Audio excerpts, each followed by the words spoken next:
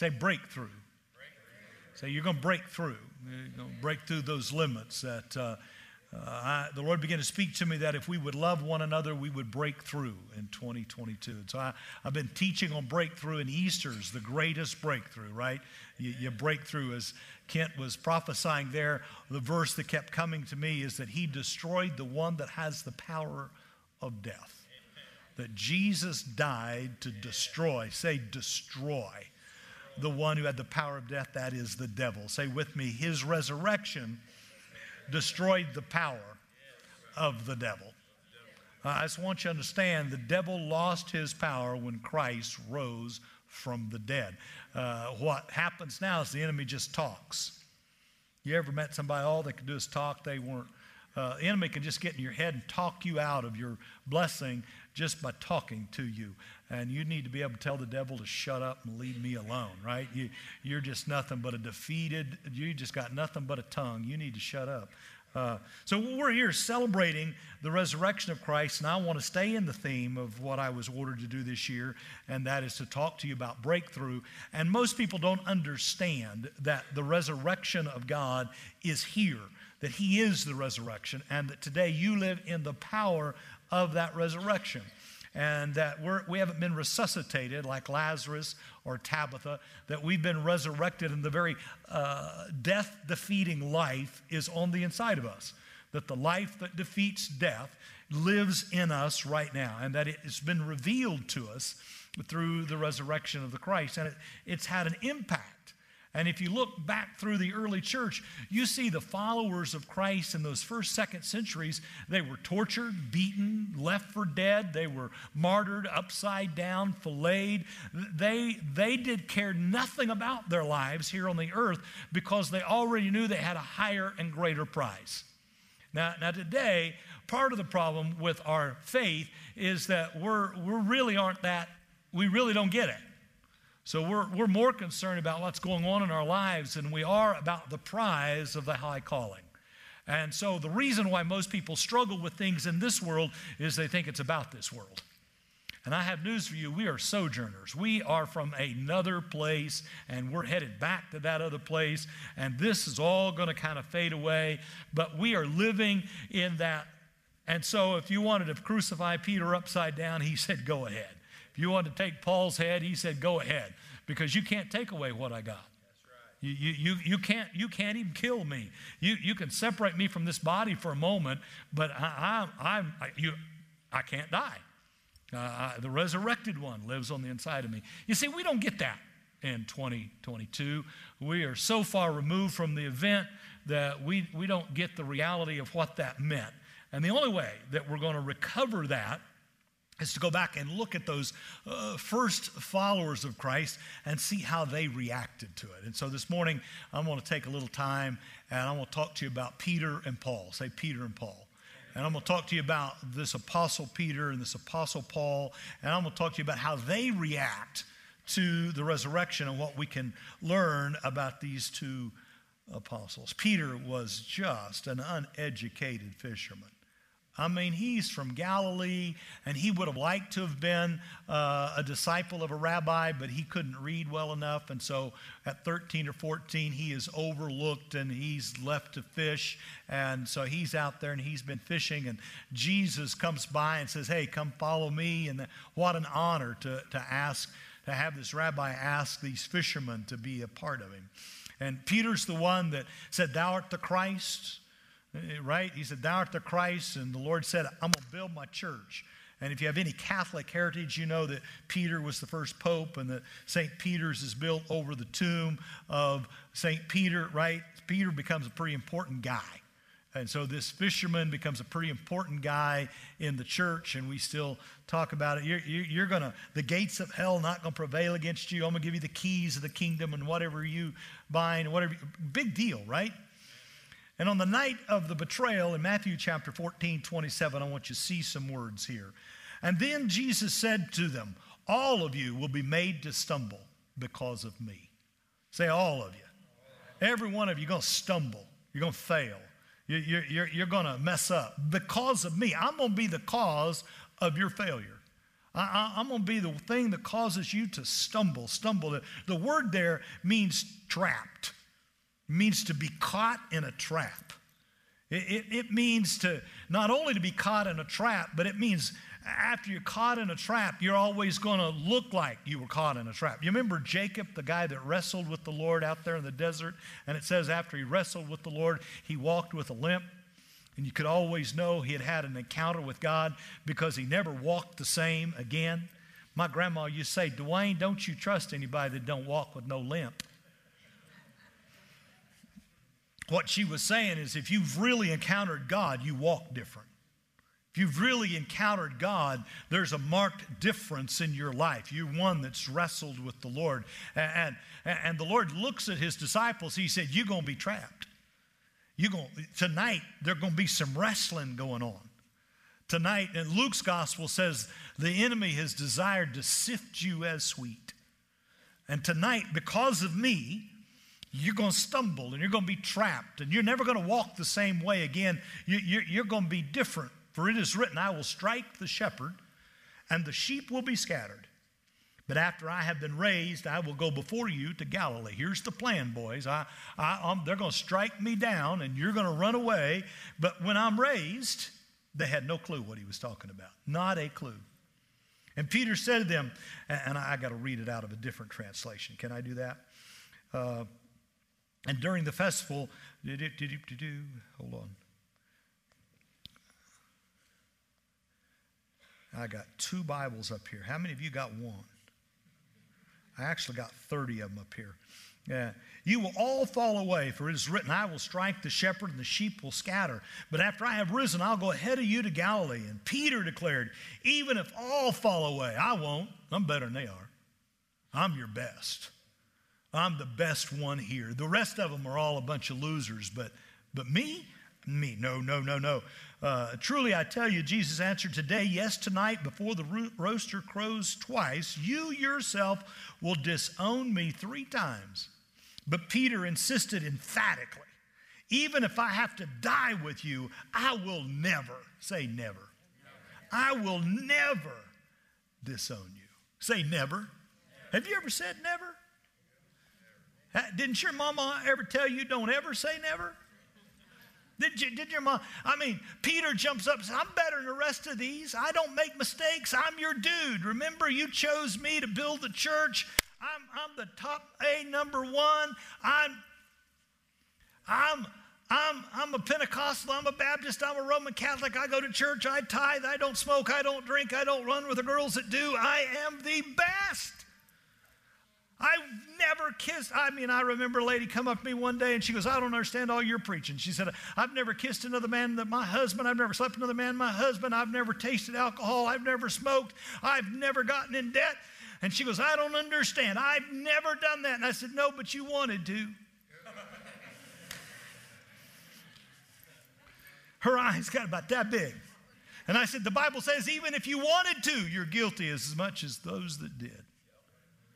He said, I will never fail you. I will never. I'll die with you.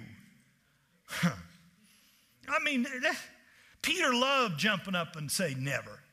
Never. You're never going to wash my feet. I'll never let you wash. How many know he washed his feet? There'll be a moment he'll say, I'll never eat that. I'll never eat that, Lord. I'll never fail you. I'll never let you wash my feet. I'll never forsake you. You see, Peter was living in a way that he's trying to impress Jesus. You ever met them people trying to impress Jesus? I'm blessed. Highly favored. Got no problems. You lying duck. Everything in my world's ship-shape. Yeah, that's why there's bags under your eyes. He's trying to impress Jesus because he's got the same disease all of us do. He's got to put on something. He's got to perform because he needs acceptance. He needs affirmation. He needs approval. So here, let me do what I think you need me to do so that you'll approve and accept and like me. I need you to smile at me and tell me I'm doing okay. I need you to love me. And I know me. So I'll cover up that me that's really me, and I'll show you this public me so that you'll like me. Yeah, don't you sit there and act like you don't know what I'm talking about. I'll have Katie meet with you, and she'll ask you how you act when they're doing an interview for you to get a job. Because I promise you, when you're doing that interview to get that job, you're telling them what you think they need to know so that they'll hire you. Because you need the job. How many know your public self and your private self are generally two different selves? You ain't going to admit nothing, are you? You're just going to sit there and look. I do not. I'm honest. I am who I am. Yeah, that's why we don't like you, is because you let that rudeness show. You need a little tact.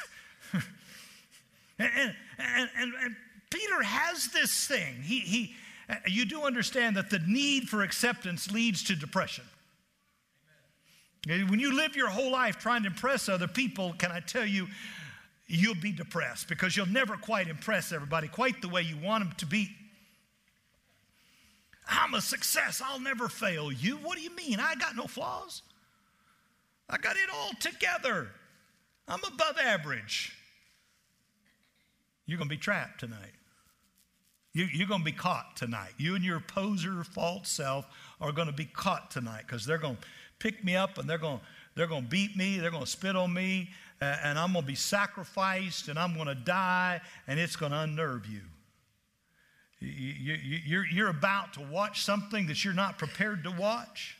You know, if I was the Lord, I would never have written about Peter. If I was the Lord, I'd have told him to be still, sit back.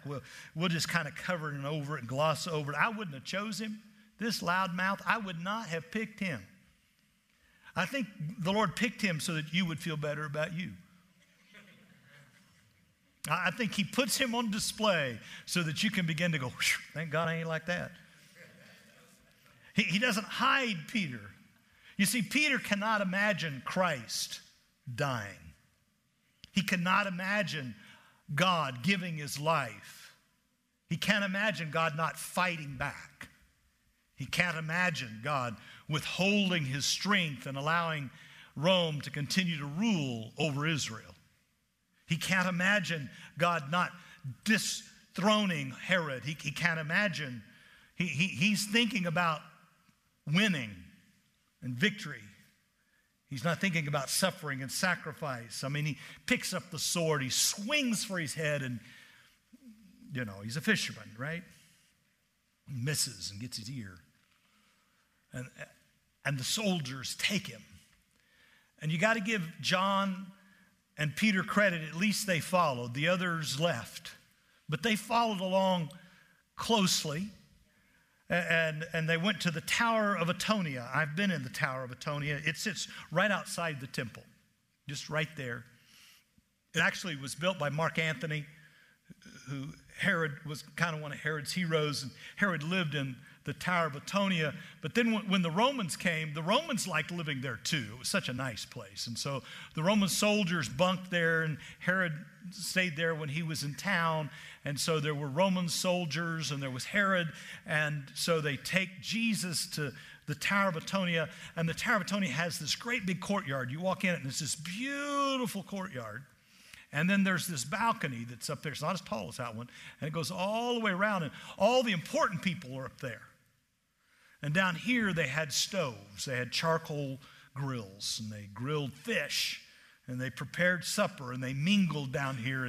And John was the one that took the fish and sold it to the people that cooked it for Herod and for the palace. And so undoubtedly, they get there in the gate, and John goes, no, I know you. And the servant girl lets them in. And so they're kind of milling around, you know. And Jesus is tied up there, not as tall as that. And they're having this conversation with Jesus. Who are you? What do you think you're doing? You know, are you the Son of God? Or what are we going to do with you? And they're asking these, and Peter and John are down here. They're kind of trying to ignore that. And you remember this? And the servant girl walks up to Peter and goes, don't you know him? No, I don't know him. Remember the story? 3 times. And he says, I neither know him nor am I one of them. And the Bible says, if I had the time, the Bible says that the Lord turned and looked at Peter as the rooster crowed 3 times. Can you imagine how you would feel? I'll never do that. And as it happens, the Lord turns and looks you right in the eye. Can you imagine how you'd want to crawl? Peter didn't follow the Lord. Now, just a side note, John, the beloved one, said nothing. So before you give John real stars,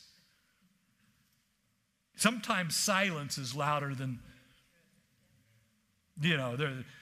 we all want to make out like John's the hero. Let me just tell you, John heard it too. And they're asking the Lord, and the Lord looks at Peter, and then he says, well, there are people here that are with me that know what I said. Ask them. And John ducks. Neither one of them would stand up for the Lord. Wow. You'll stumble tonight. Let me say to us, we will stumble. There'll be moments in our life that we're believing God to come through for us, and He won't come through for us. There'll be times when we've asked God to heal, to pay the bill, to fix, and can't, He won't. He'll let us feel that. And so in that moment, will you give up on God? Are you just serving God for the healing and for the trinket? See, I believe God heals. I believe God gives trinkets. I believe all of that. I've also had to stand there when He did nothing. And that's always the place in my own failure that I am challenged. Notice how quiet it gets in this Pentecostal church. No one wants to deal with the paradoxes, right? We want to say God always does this or He always does that, and I'll never do that. I'll never. But you see, when you need approval and affection and affirmation, whoever's in front of you is the one. I don't want the servant girl to think I'm one of them. I love what Luke says. He said, Simon, Simon. The word Simon means shifty, shifty. Shifty, shifty. See, when you're always looking for somebody else's approval, you will always bow to whoever's right in front of you, whether it's a servant girl or a soldier, and your loyalties will all be scattered. Listen, if people come to you and talk to you about me, can I tell you they'll come to me and talk to me about you? Let me just say to you, those people that you're bobbing your head, or even when you're doing the John thing and just being silent, notice how quiet it gets. Don't let me get real. Peter didn't get it. He was stunned. He was caught. He was trapped in this thing. Probably crawling somewhere, hiding till somebody knocked on the door he was under and he's dead. Can you imagine living, he's dead? See, Peter looked at the cross and said, no, no. But then they came running back and they said, he's alive. He's alive. And the scriptures can't say, go tell them I'm alive. And Peter, the only disciple that Jesus calls by name, is the one that denied him. Another verse in another gospel says, he's alive and he's spoken to Peter. Now, we don't know what he said to Peter because, thank God he always talks to us privately. Aren't you glad he comes and talks to you about you? I grew up in Pentecostal worlds where prophets thought it was their job to expose our private issues. And the truth of the matter is, that was not God, because if God's going to talk to you about what you've done, he'll always talk to you. People say, why does he let Kent have the phone? Because he ain't going to talk to you about your private stuff. and Peter. I think, and Peter. Wouldn't you love to know what the Lord said to Peter? I can imagine. Peter, I told you. I told you, but I also told you that when you recover. I also told you you're going to go through that stumbling, but I also told you you're going to go through that stumbling, and then I want you to strengthen your brethren. So you're going to go through this, and you're going to be trapped, but you're going to use that experience to minister to other people. How many know God will use your weakness for you to help other people through their own? It's good preaching.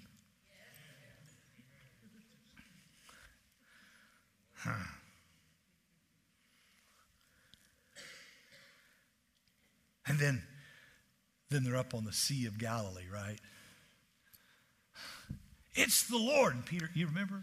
And Peter jumps swims to the shore, and there's charcoal.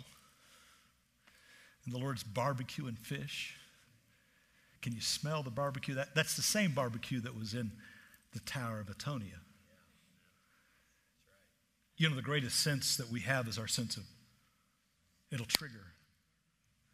The same fish that was being barbecued in Atonia when he denied the Lord is the same fish now the Lord's barbecuing. Do you love me? I got breakfast for you. See, you denied me when they were barbecuing, but I'm coming to you. Do you love me? Can you imagine how Peter feels now? Can you imagine that Peter's realizing my performance means nothing? I don't have to perform. I don't have to pretend. I can take the fig leaf off. I can be myself because he already knew who I was, called it before I even knew it. And even though he loves me in spite of me being, you know what the resurrection does? The resurrection takes your relationship with God to an entirely another level. Because he who died for you now stands and says, I don't even care that you denied me.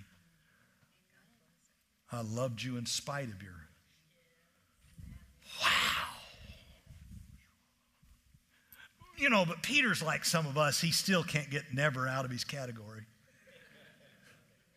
Now he's really a pretty big deal in the 10th chapter of Acts, and he's up there on a balcony, and he sees this sheet, and it's got bacon in it. And Jews they can't have bacon. And the Lord says, rise and eat. And he goes, never. Will I eat? Till he gets to Galatia, then never mind. Never. And the Lord says, don't you call impure that which I have called pure. And you know the story? If not, it's in Acts 10. You can go read it after the lesson. This is a Bible study. And then they come and knock on his door, and he goes to Cornelius' house, a Gentile. You know, kind of like the Muslims we hate. Kind of like the Hindus we don't like, or the people from other countries that we don't believe. And he takes him over there, and Peter goes, it's not lawful for me to come in your house, but he told me I can no longer call that which is pure impure.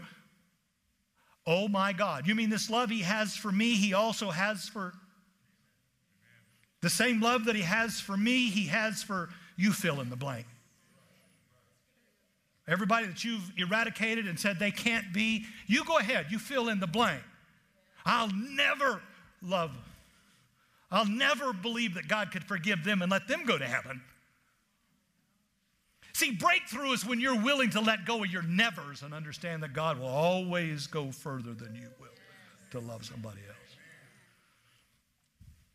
I don't know what your never is, but I promise you, you got one or two or three. Whoa, I can't believe God's grace would extend. Well, you denied him, dummy. No wonder at the conclusion of his letter, Peter will go, well, above all else, just love one another and be hospitable without grumbling about it. I could talk about be hospitable and don't grumble. Have you ever been hospitable, but you were in the kitchen going, oh, when are they going home?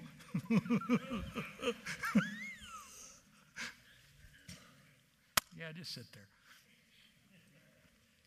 Peter's exposure to the resurrection of the Christ is what reveals his false self, and he becomes his real self, and he understands that God's love is unconditional, and therefore he's loved and accepted.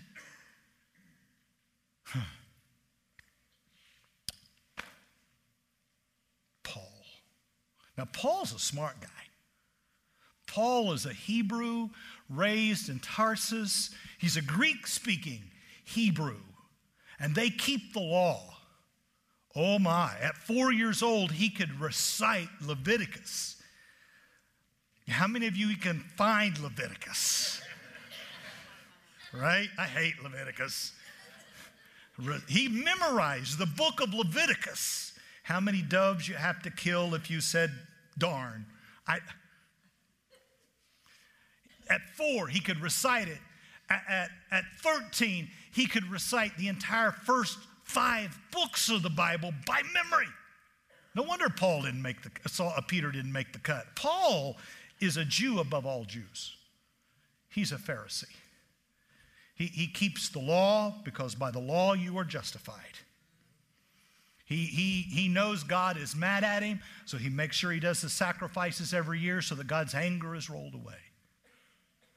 He wears the long-haired things and the tassels, and he's got boxes strapped to his head that look like a unicorn. He's got boxes strapped to his arm and around here. And if a woman's coming down the street, he closes his eyes, walks across the street, gets hit by a donkey, but keeps walking.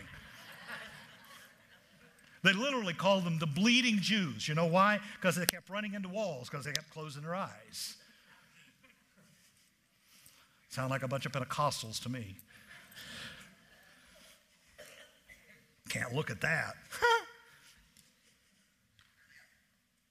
Here's Paul. He's been away at school, comes back into Jerusalem. What's going on? Well, last week we had to kill this guy that claimed to be the Son of God. We had to kill him. He claimed to be the Son of God. He did miracles, but he just went too far. He was forgiving sins. He was touching sinners. He was eating with tax collectors. He said he was going to destroy the temple. Paul is livid. So he goes to the high priest. The high priest, yes. But we killed him. We took care of it. Yeah, but do you know out in the streets they're saying he's alive? Yeah, it'll calm down. Now Paul's mad at the high priest. If you're not going to do it, I'll do it. Give me letters.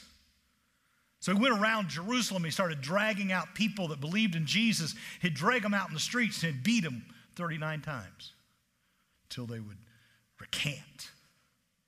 And when he feels like he's beaten the Christians enough, it says in time that he got on a donkey and headed down to Damascus, to Syria. And his intent was to go down there and beat them. I mean, he stood there while they stoned Stephen. And now he's going to go down there and he's going to get them and he's going to stone them and kill them. And he is Gideon. He is David. He is Joshua. He's the new defender of the faith of the Jews. They're going to make a statue after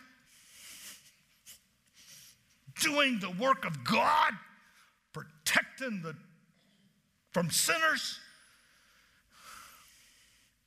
protesting. Anybody know what happened? God got in front of him, brought his chair, put it right in front of him. Glory. Bright light. Falls off the horse, looks up in the light, and there's a dude standing in the glory of God. And no man can stand in the glory of God and live. I know the Old Testament. But there's a man standing in the glory of God. There's a man, human God, standing there. And says to Saul, isn't it a little hard to kick against the goads? why art thou persecuting me? And Saul goes, who are you? Well, I am Jesus, whom thou art persecuting. Time out. If you talk about the church, you're talking about Jesus. Jesus took personally the way, I am Jesus. Now, can you imagine what was going on in Saul's head? Just for a minute.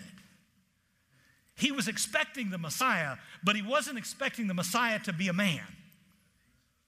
He didn't think he would be Jesus. And just a minute. God is the same yesterday, today, and forever. And if he is Jesus today, then he was Jesus a couple of weeks ago. God was on a cross. What? But I've been keeping the law. I've been going to the temple. I haven't smoked or drank or run with the folk. I belong to the right church. We have the right doctrine. We're against the wrong things and we're for the right things and we're behaving.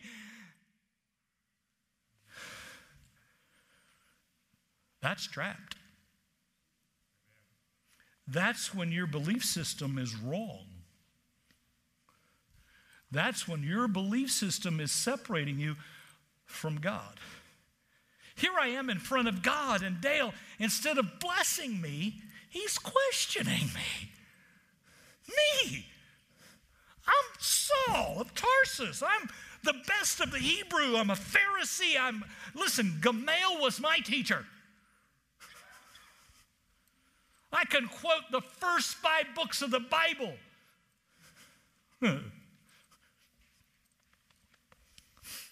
See, the resurrection can unnerve you. Because all of a sudden, you're not in relationship with God based on your behavior, but based on his love. Can you understand what? Paul was going to take prisoners, and now he's a prisoner. He was going to arrest them, and now he's being arrested. And now he's blind. And he's walking around this cell blind. Jesus? How? What? Jesus? We killed him, but he's alive. And he knew the Bible. He'll be chastised by his stripes. Oh my God. Oh my God, this is the Messiah. And I've been murdering.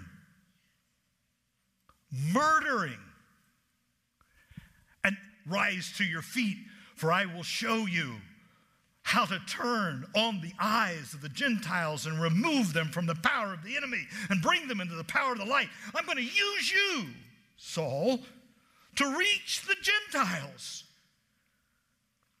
Holy mother of peanut butter. God's going to use this murdering religious maggot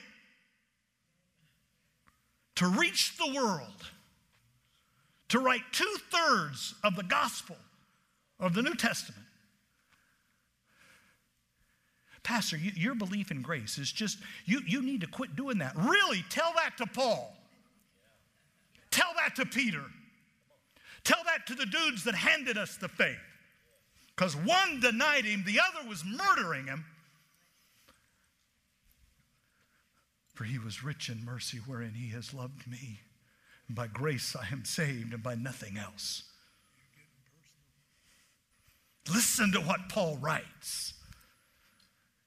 We were sentenced to death by one man named Adam, but by the actions of one man named Christ, we have all been resurrected into life. He became sin that we might become the righteousness of God. Are you listening to me? That's the 2 men that saw the resurrection, and it altered everything in their life. For you who receive an abundance of grace are made righteous by the works of the one. For if one died, all died. If you're buried in baptism, you're raised in resurrection. And now you live in that resurrection.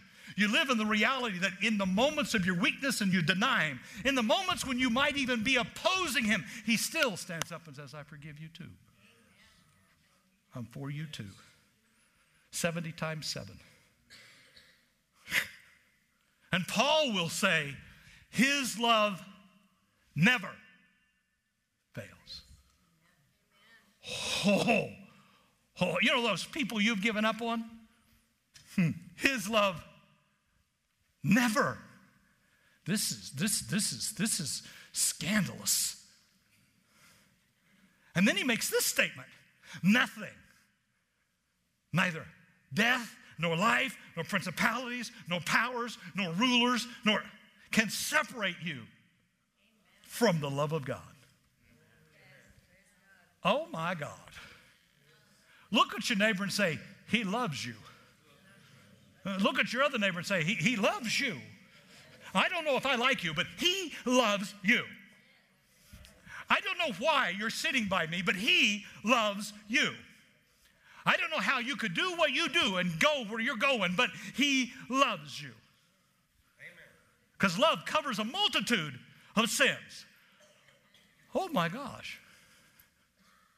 Do you understand that I've waited nearly 40 years to preach this bluntly because I am sick and tired of religious people screwing this thing up and people having to stay at home because they're angry with church people.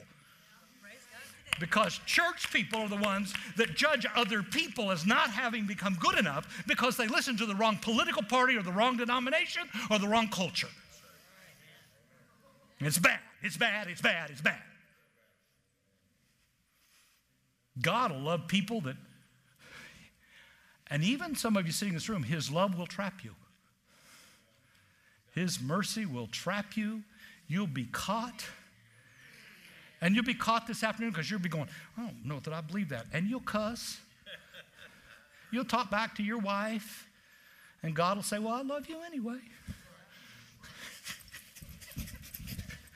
You'll root for the wrong football team and God will love you anyway.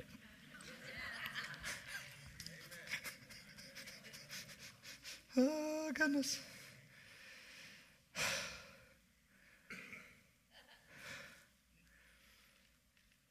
For if by one man's death, sin, if by one man's offense death reigned, how much more?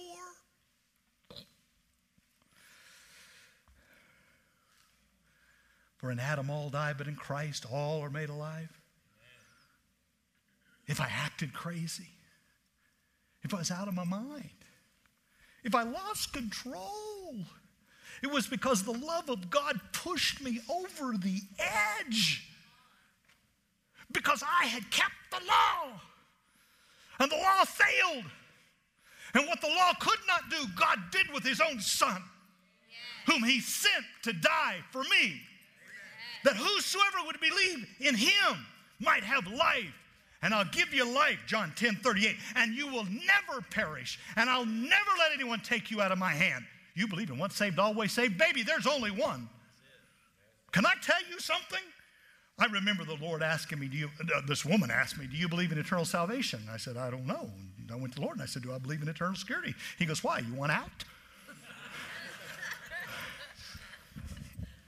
Stupid questions. Ask a better question. Do you think God will ever stop loving you? No. Well, but Pastor, how are you going to keep people from sinning? I'm not.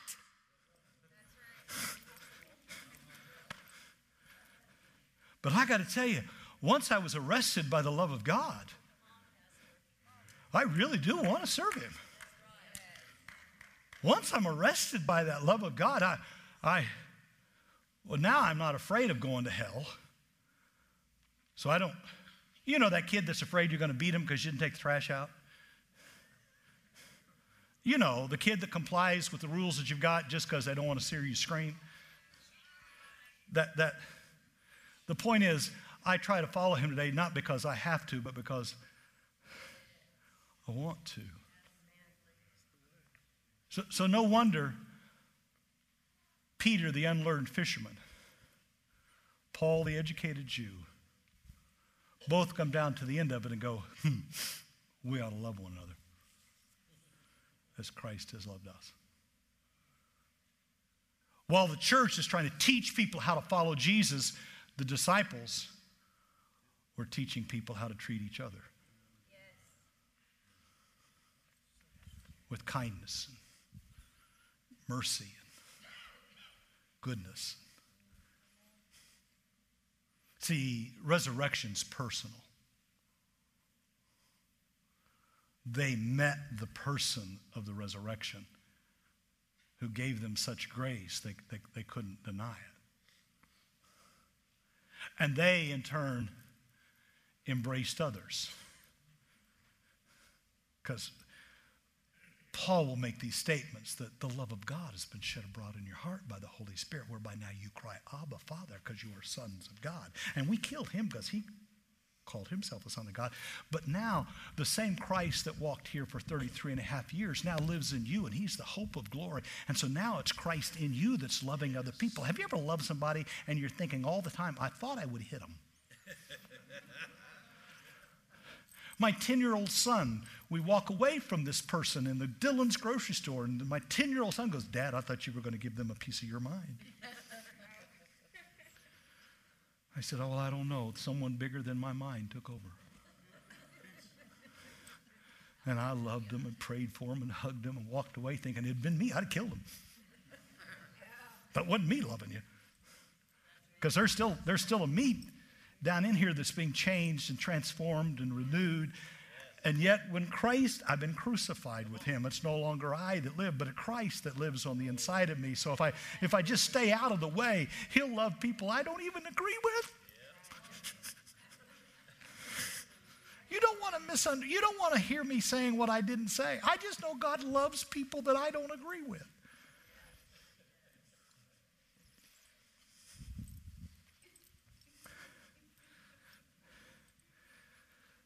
Happy Easter.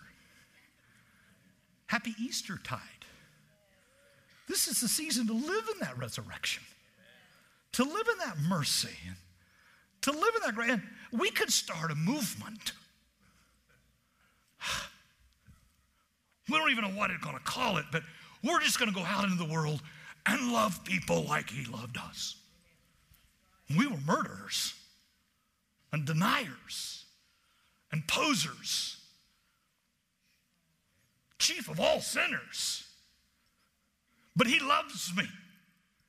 And so my only response to that is I got to love Danny. Now what do we do? Go into all the world and preach the gospel and sometimes say something. Otherwise, keep your mouth shut. Because your actions speak louder than your words. That's why he got on the cross and said nothing to you. So what do we do in Eastertide? We'll go out into the world and we love each other.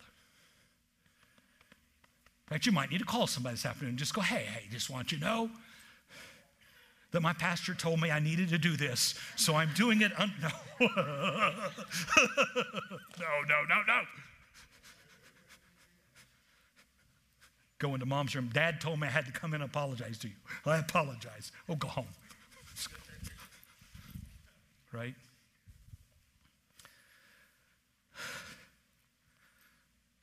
You know, John, the silent one, lives longer than all the rest of them.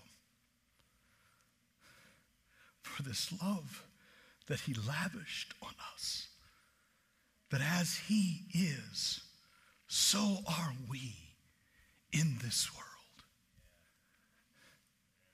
We touched him and handled him. And because he first loved us, we now love. And he who loves his brother walks in the light, but he who hates his brother walks in darkness. Walk as one who's in the light. And if you love one another, you've passed from death to life. You know how to live in the resurrection? If you love one another, you pass from death to life. and you can't die. You can't die. Nothing can kill love. Love is stronger than death. Psalm 8, verse 6. Solomon 8, verse 6. That's the gospel. That's the resurrection. That's the whole Bible. That's the whole thing. I've painted it. I've played with it with chairs. I've given you scriptures this morning. That's the gospel. Not the reiterations that you're hearing through multiple opinions, but that's the Bible. That's why they killed Peter upside down. That's why they cut Paul's head off. That's why they filleted Thomas. That's why our faith is built on the martyrs of people who would not deny that love because they had never met that kind of love before. That's worth giving your life to. I'm not serving God for heaven. I'm serving God for Him because He loves me. Do I get to go to heaven? I'm already in heaven. Some of you are going, what? I'm already there. It's heaven all the way to heaven, or it's hell all the way to hell, whichever way you want it. If you hate somebody, you're already in hell. You know what hell is? It's any place you've restricted somebody else from being. Hell can be your home because you won't let somebody in it. Hell can be your life because you're not letting those people in. Hell is any place you've restricted others from being. Can I tell you the gates of heaven are open? Think about it. Selah. I'm in heaven. Everyone's welcome. Hallelujah. Happy Easter. What must I do to be saved? Believe on Jesus. Believe on Jesus. Believe in your heart and confess with your mouth that Jesus is Lord. Believe that He died for your sins and that He receives you now on the basis of His grace and not on your behavior. That He's resurrected from the dead and He shared that life with you. Amen. Believe and receive. Boom. Yeah, but how will I know? That's why it's called faith, baby. Amen. That's the battle Kent's talking about. That's the battle, yeah.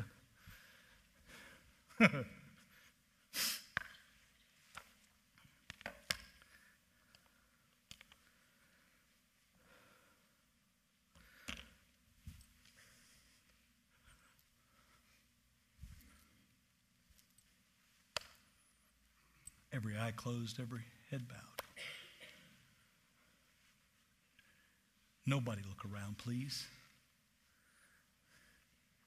This morning, if you've been confronted with the raw love of God and you realize that you've been trying to earn His acceptance and His approval and you don't need to earn it.